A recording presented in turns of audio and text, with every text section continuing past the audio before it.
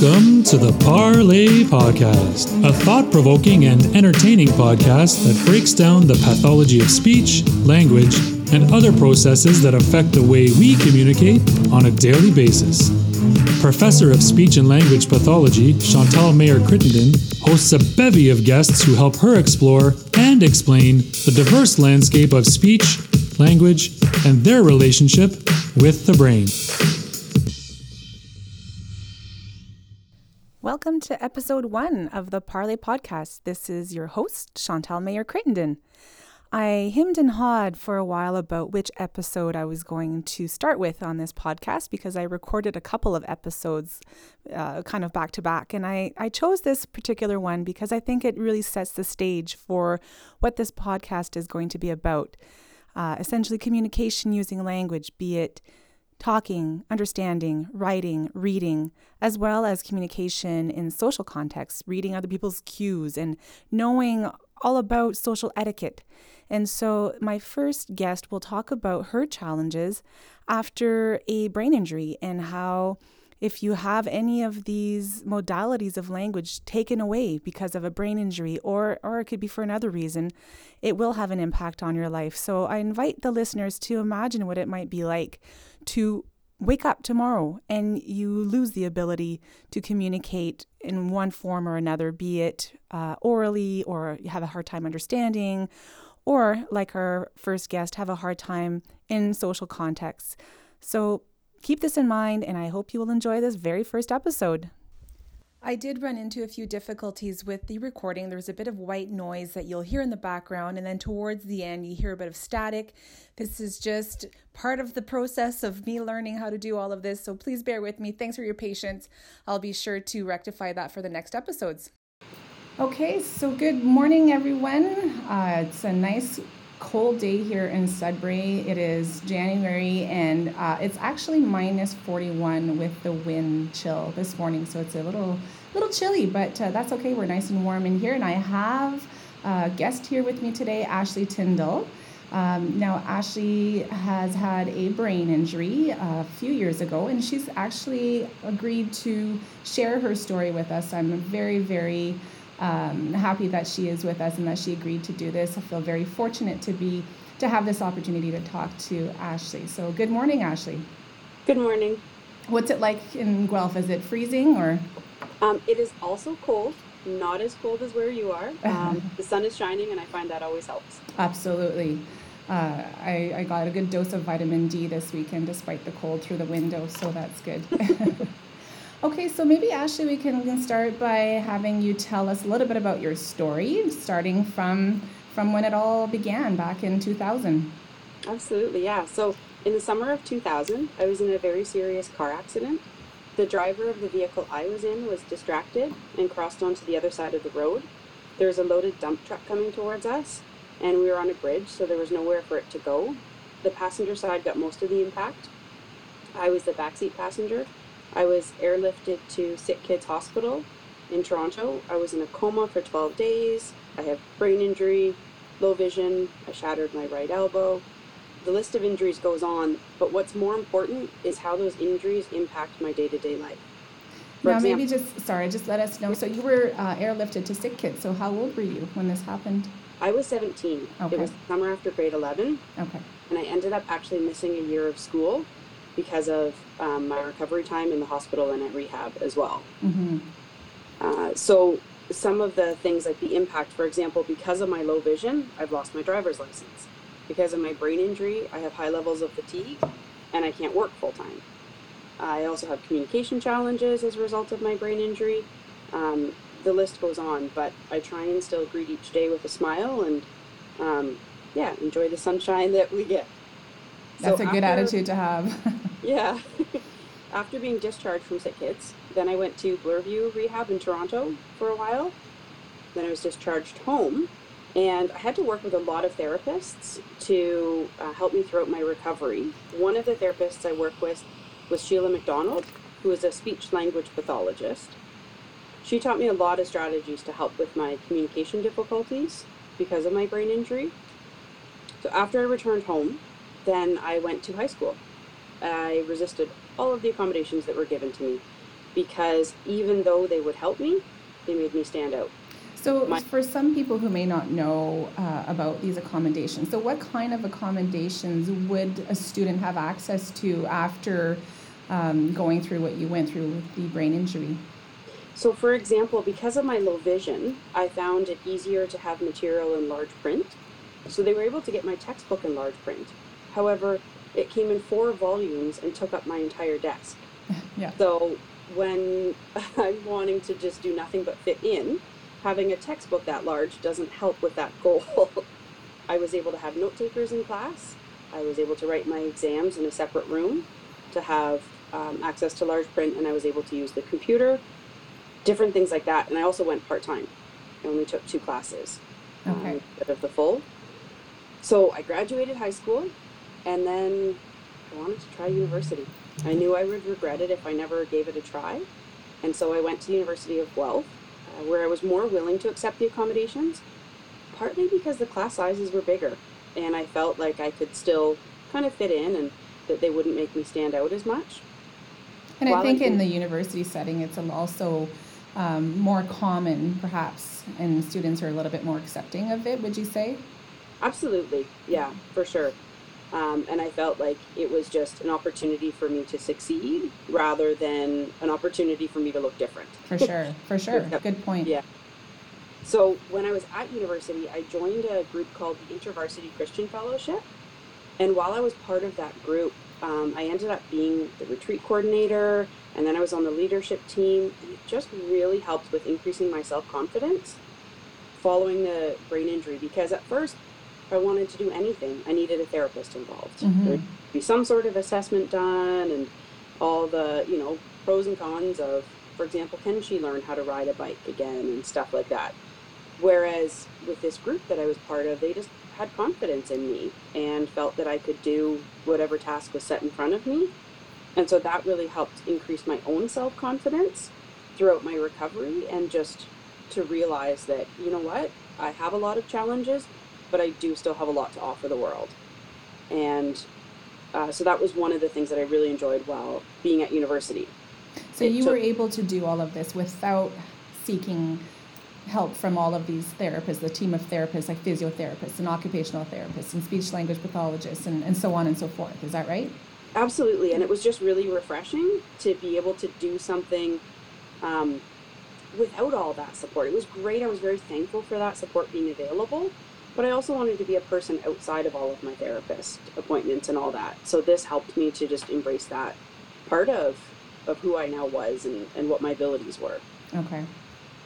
So it took me 10 years to graduate university, but I did. And it was definitely a commitment. It felt at times like it was more of a career than just going to school.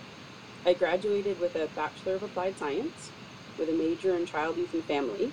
And I'm also a registered early childhood educator. Well, congratulations. That's an amazing accomplishment after everything you went through. So hats off to you. That's great. Thank you. It took a lot of work and a lot of support, but I just kept putting one foot in front of the other and made it happen. Mm-hmm. My mom and I are currently writing a book about the ups and downs of life after brain injury. Mm-hmm. So that's a whole new adventure that I'm going on. Neither my mom or I consider ourselves authors, but God's given us a story to tell, and we hope to inspire others through our journey and just for them to know that they're not alone. Well, and that's why you have editors and a team behind you, right? Of course. So tell us a bit about this book. What's it called, and when can we expect to see this? Well, the when you can expect to see it is a fantastic question. Yet to be determined. The book is called The Way I See Things, and my mom is writing from the perspective of the caregiver and parent, and I'm writing from the perspective of the survivor. So we just want to give insight into what it was like for our that has shaped our lives. Hopefully inspire others to, that they know they're not alone in things, and if they're going through struggles or depression or anything through trauma, that's okay. That you just, like I say, put one foot in front of the other and hope to still have a smile on your face when you come through the other side. Well, I look forward to seeing this, and I'm sure, for a lot of people who work in rehabilitation, we learn about all of this in school, but it's always, I find, better when you can get the perspective of someone who has lived through it. So it'll be great to have this as a resource, not only for other families who are going through this, but also professionals who are training to work with people like you. I mean, it's difficult to imagine what it must be like to have to overcome all of these difficulties. Absolutely, yeah. And it's also because of that, I've joined an advocacy group, and we're fighting for the rights of individuals with brain injury following a car accident. A lot of the legislature and everything like that is changing, and there aren't as much access to resources like therapists and things like that throughout your recovery. And so we're trying to do the best we can to use our experiences to help benefit those in the future who will go through similar experiences. That's great. Now, you talked about a lot of your difficulties, and even in your book description, you'd say, how to overcome some of these challenges. So, other than obviously the vision issues that you currently still have, what other difficulties arose from the brain injury? So there were different things. For example, I shattered my right elbow. I had brain injury. I had a cerebral spinal fluid leak, which has required onwards of 10 surgeries to repair. I've had meningitis twice because of that. And one of the other things because of my brain injury is that I have communication difficulties, both verbal and written. I had to relearn a lot of social cues and how to communicate successfully with other people just in everyday life. Yeah, so what, and I think that that's kind of the reason for this podcast, and I explained that in my very first episode, is that people take for granted what communication entails. So maybe could you touch a bit on that? What were those social communication difficulties that you encountered early on?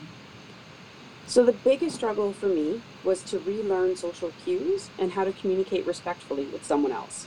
Before the accident, I used to be really shy. Now I'm very verbose and talkative. I dominate conversations, which is not fair to who I'm speaking with. I focus on myself rather than asking how the other person is doing and what's going on in their life. I had word finding difficulties, which was often just embarrassing. And I would interrupt people and often not stay on topic. All those communication challenges also extended into my writing. I was working on my grade 12 English class to complete through correspondence, and all of those things that I just mentioned also expressed themselves in my written communication. When I got tired, which was very often, that fatigue would exacerbate all of my communication difficulties. So the more tired I was, the more verbose I was. And just had a difficult time implementing any strategies that I had. What would you say were other people's reactions to these difficulties? Would they tend to remove themselves from the conversation, or did you find it impacted your social network of friends? Like, how did you kind of know that this was an issue? So I was very fortunate in the sense that my friends and family were extremely supportive following the accident that I was in. And they did anything they could to support me, even if that meant listening to me for an hour while I rambled on about this or that. And so, although that was supportive, it was when I started working with Sheila McDonald, my speech language pathologist, that I started to become aware of these communication difficulties I was having because they were brought to my attention. And you're probably thinking, oh no, I've been doing this for quite some time. And so sometimes, like, I remember, for example, this was when I was farther along in my recovery and therapy, that somebody came to the house and I hadn't seen them in a while. So they were like a new audience to me. And I just talked and talked and talked. And after they left, I remember looking at my mom, who was also there for the visit, and I said to her, "Don't say a thing, Mom, or I'll start crying." Because I knew what I had done, but I didn't feel I had the ability or skills to stop myself from talking. Very interesting. Or interrupting, so it caused just a lot of frustration and embarrassment because I got to a point where, even though my conversation partner, whether it was my friend or my mom or my dad or brother, whoever it was very gracious towards me, I was aware of what I was doing, and how it would come across, I imagine, as selfish. Because I didn't ask them how they were doing. I didn't let them say anything. I didn't let them have sort of any influence on the conversation. And for you, the main reason, or the reason, was because of the brain injury. But I'm sure, people listening out there have all had an occasion where they had a conversation with someone who monopolized the conversation. And so I think we can all relate. And I think it's amazing that even though you couldn't stop yourself while it was happening, that after the fact you were aware of it and thought, oh no, I did it again, kind of thing, right? Absolutely. And I think that emotion that was involved there was one of the key factors in me and my desire to learn strategies to overcome it. So when Sheila, my speech therapist, offered those strategies, I was receptive to them, and I wanted to. It was not easy, and it took a lot of work because it was relearning something. Yeah. But I was receptive to it because I wanted to avoid those embarrassing circumstances. For sure. And I wanted to be respectful to those around me and let them have an active part of the conversation. Yeah. Now, for those who aren't too familiar with the brain, what part of your brain was most affected by the accident? So it was primarily my frontal lobe was the part of my brain that was injured. And it definitely depends on what area of your brain is injured to what effects you have, what symptoms you have. And so because of the frontal lobe brain injury, that is one of the areas I believe that affects communication and things like filtering and stuff like that. And so that communication was one of the struggles that I had because of the area of my brain that was. Yeah, absolutely. And that's the thing that we often see with people who have a frontal lobe brain injury, is that ability, kind of having that little voice inside your head that says, okay, stop talking, it's the other person's turn, or that becomes very difficult to do, and you have to focus on it and mentally try to remember to give that turn taking and whatnot. Absolutely. And one of the things as well that's so challenging about brain injury is that it's invisible. If someone looks at me, they don't, oh, she must have had brain injury, that's why she's so talkative, or that's why she's not letting me have a turn to say anything. It's invisible. And so that really played a role as well in, my friends and family, of course, knew about my brain injury, but if I was communicating with someone else that didn't have that understanding of what it meant to have frontal lobe brain injury, then I think sometimes there was a lack of understanding of why I was behaving in that way, why I was so talkative and all that. Yeah, so I think awareness is really important. Okay, so you were saying that some of those difficulties were to take turns and whatnot. So what are some of the strategies that you learned in some of your speech and language therapy sessions to help you with that? One of the strategies that I still use today, even though it's 18 years after my accident, is the idea of bottom line. So if I started cluttering the conversation with unnecessary details, then Sheila would ask me, Ashley, what's the bottom line? And it would help me to focus on, okay, what am I trying to get across here? What is the main point of what I'm saying? And be able to stay on track with that. So now there'll be times when my mom will just say to me, hey, Ashley, what's the bottom line? And I'll know, and it's just a good reminder for me that I'm getting off topic and, including other things that aren't relevant to the conversation. So yeah, it helps me stay on focus. Another one that I used was the idea of putting my hands together, my fingers intertwined with each other, to remind me of the 50-50 rule. And so when I say something, then it's the other person's turn. So my right hand represented me, my left hand represented my conversation partner. So just that visual cue of my turn, right, now they need a turn to talk, my turn. And that can involve asking questions to give them an opportunity to talk as well. And that's something that most of us take for granted. I mean, we don't necessarily think about that when we're conversing with someone. Okay, I've said this, now it's their turn. It comes naturally. So I can imagine it must be an added challenge for you when you're in the middle of a conversation to think, oh, did I take too many turns? Or, you have that extra layer to monitor during the conversation, all the while paying attention to what they're saying and adding to the conversation. So it must definitely make it a bit more challenging to keep. Absolutely. And one of the other things too to keep in mind is that I have low vision. I can't necessarily see some of the visual cues that my conversation partner is giving me. And so I don't have that feedback as well. So it's just another way. And that's a reason why I get so tired, because having a conversation with someone, which seems like a simple thing, you just, put some words together, they'll do the same. But it's exhausting when I have to keep in mind all of those social cues and reminders and strategies that I have. Oh, for sure. And again, the low vision is something that is invisible. People don't recognize it, when they're looking at you. So there's so many things that we are constantly aware of while we're communicating, looking at the other person's body language, listening to what they're saying, taking turns. So it must have been basically, I imagine, a bit of a nightmare when you realized that you had lost those competencies to automatically do all of those things. Absolutely, yeah. And it was one of those things that you kind of think communicating is like learning to ride a bike. Once you know how to communicate, then that's it. You're good for the rest of your life. And then something like brain injury happens, and no, wait a second, I need to go back and I need to relearn all of those skills when I'm 17 instead of when I'm 1 or 2 when you're initially learning them.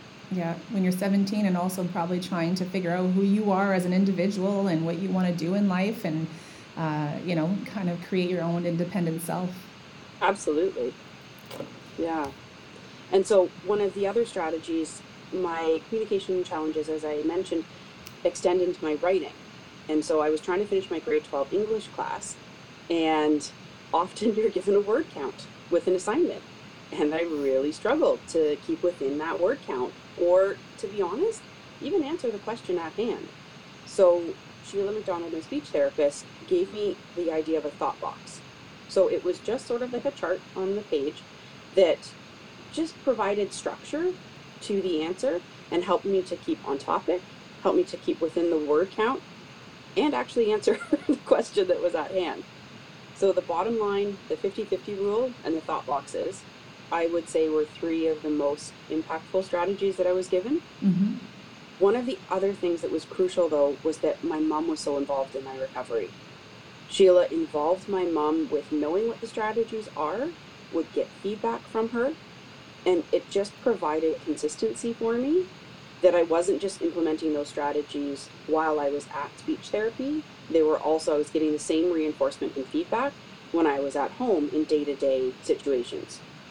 So I feel that definitely helped with my recovery. And I think that's a very good point, because a lot of people tend to think that a lot of the recovery will happen during therapy.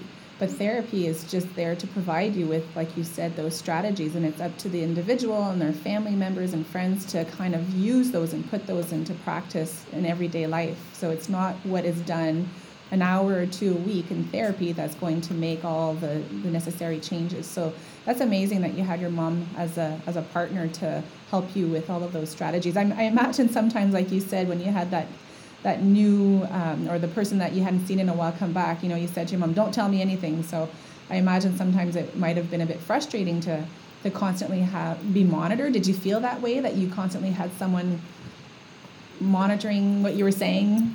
Absolutely. It was one of those things that, in the same way that as long as I was awake and my eyes were open, I knew I had low vision. As long as I was awake and I was interacting with other individuals, I had communication difficulties. And the thing that's ironic is the more tired I would get, the more those communication struggles would express themselves, and the more emotional I would get about it. So some days were tough, trying to get through social circumstances without getting frustrated or embarrassed, and just continue to be encouraged that I am learning strategies bit by bit. I can overcome this, and I will relearn these social strategies, and I will be able to communicate effectively. Does it come more naturally to you now? Definitely. Yep. Okay. There are certain strategies that have become almost like second nature to me that I'm probably not even consciously aware that I'm using them. They're just part of my day-to-day life. And I think that, the brain is a very powerful thing, and it does repair itself, and it does create new neurons, and it's very plastic. So that's a great thing that you're able to not have to concentrate so hard every single time. Absolutely. Now, after having been through all of this, what does communication mean to you today? So to me, communication is a way of expressing your thoughts and ideas to someone else.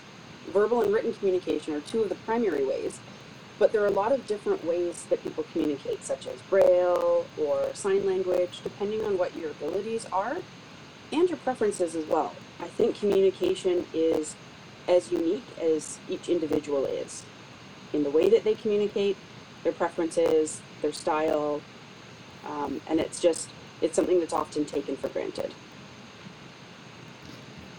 So, most people just think of communication as the words that come out of your mouth and, having a small talk at the cashier at the Walmart or whatnot. But like you said, there is so much more than just the words that come out of our mouth. Absolutely. And another example for me is when I would meet somebody with my low vision, I couldn't see if they were wanting to shake my hand. And so I would sometimes not shake their hand, and that would be embarrassing. Or if I was at university and I was walking on campus and a friend would walk past me or somebody I knew and I didn't see them and I just walked right past. And that's a form of communication. They would have felt that I was ignoring them or didn't want to acknowledge them in a social setting, whereas that wasn't it at all. I didn't see them. And so there's communication, and then there's the interpretation of that communication as well.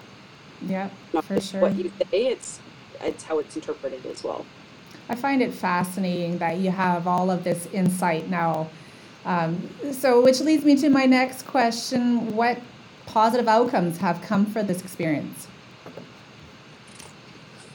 I mean, that's obviously one of them, that insightfulness. Absolutely. So being able to successfully graduate from university was, I think, a lot more meaningful for me than the average student. Not because, well, it's just that I put so much work into it and had to have, it was so much more than just going to class and taking tests. Yeah, for sure. It was an opportunity for me to relearn a lot of things. I am able to be socially involved now in the church that I go to, in social interactions with my friend. All in all, I have enough confidence to function successfully in society and have learned that you can go through trauma and still have a smile on your face. That we all have struggles that we face on a daily basis, and we can overcome those struggles as long as we have the right strategies. That's amazing. I like that. We can go through trauma and still have a smile on our face. That's a very powerful thing to remember for those who are living through those initial stages of brain injury and all the challenges that you faced. Absolutely. And you're now writing a book. I mean, that's something to acknowledge for sure. Absolutely. And one of the other things too is that, as I mentioned, I was really shy growing up. And now that I'm talkative, I find public speaking a lot easier. And I think that that's kind of a unique circumstance because that helps me be an advocate for other individuals. Helps me to share my story, whether it's through talking about the book or my experience, and just be that voice for people who feel that they don't have one right now. Yeah, that's a great gift that you're able to give to others who are either going through this or who know nothing about it, and kind of make people aware that if you're talking to someone in the community or wherever it may be and they maybe seem a bit off, then to consider that maybe they are struggling to communicate for very valid reasons and not just because they're selfish or they are only thinking about what they have to say. Now, what would the take-home message to our listeners be around communication and one's outlook on life when communication is not that easy? I would say that communication is so much more than just putting words together in a sentence, that there are social cues to pick up on, and that communication is something that is often taken for granted, but that should be really valued and appreciated in a day-to-day circumstance. That reminds me of texting, because oftentimes when we're texting someone, we don't have social cues. And that's when we often interpret those messages wrongfully, and it's quite frustrating. So those little facial expressions and vocal intonations are so important. Absolutely. And that's, again, where it's not just what you are trying to communicate, but how it's interpreted, how it's received by that other individual to make the overall communication experience. And often it goes well and smoothly, but often it doesn't.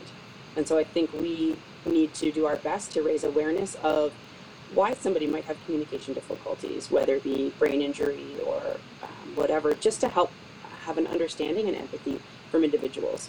Yeah, absolutely. So what are your plans for the future then? What do you foresee the next 5 years, 10 years? Where is life going to take you?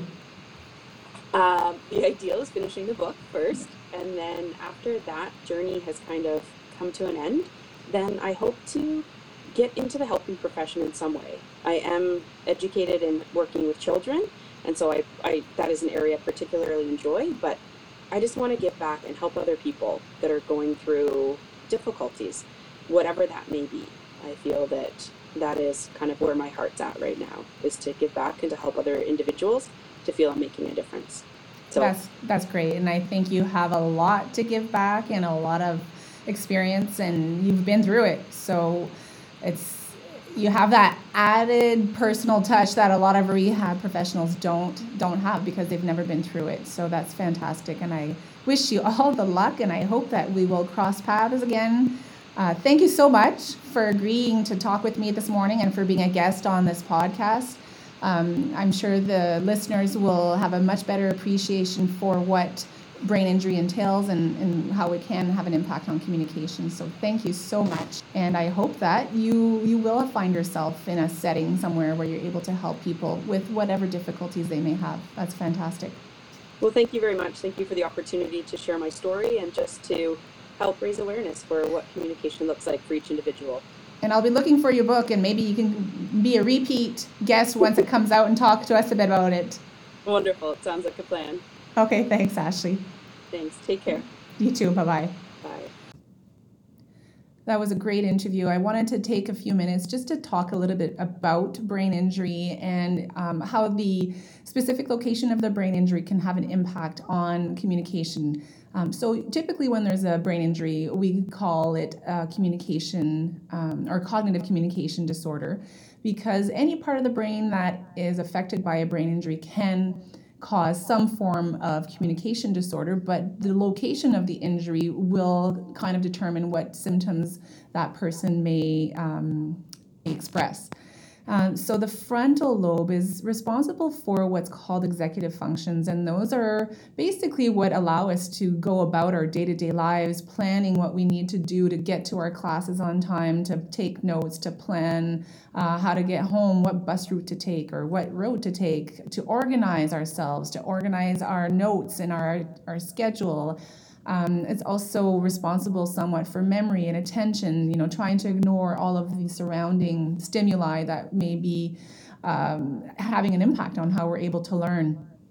Also initiating a conversation, or like Ashley was saying, taking turns, when to stop talking and picking up on those subtle cues that our listener is giving to us.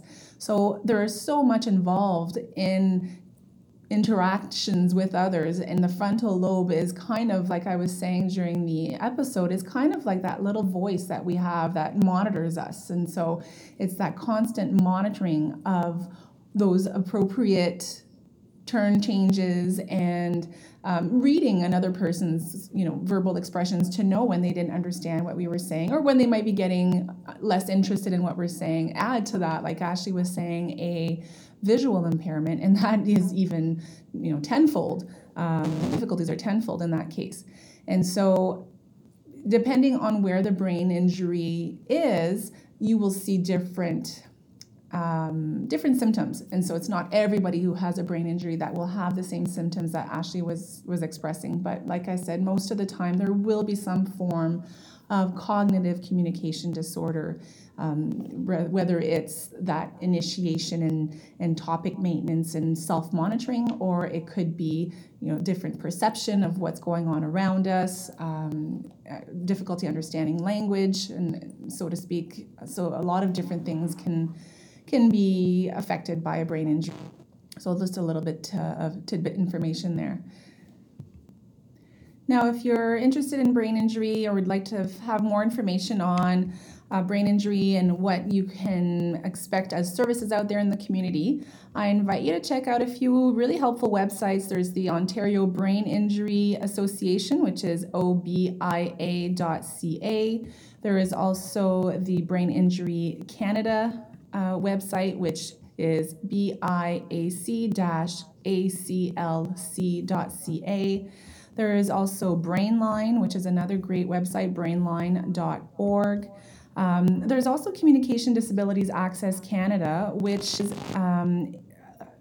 a website where you can find a database of communication assistants that can actually help you communicate if you do have communication difficulties. And this is not only related to brain injury, but any type of communication difficulty. So you can reach out to a person that may be able to assist you at meetings, appointments, and public events. And so there is a database there with names of people who have gone through the training and who are able to help you. And there is a small fee associated to this, but it's not kind of a flat rate. It kind of depends on the region. So I do invite you to check out this website, cdacanada.com. So those are really great resources that may be of interest to you. There's also the Ontario Association of Speech Language Pathologists and Audiologists who have some information on their website. That's osla.org. And I think that's, in a nutshell, a good start for information. There's also the International Brain Injury Association that I didn't talk about, so internationalbrain.org. So feel free to look at those sites, and again, if you need more information, or if you'd like to ask a few questions, or if you have comments, please don't hesitate to reach out to me. You can check out my website at theparleypodcast.com. There is a spot there where you can add your comments or questions, and I'll be glad to answer your questions or chat a bit more with you about this. I will put all those websites on the show notes on the website, theparleypodcast.com, so you don't have to jot them down. They'll be written there for you, and any other links that I may have forgotten to mention that might be useful.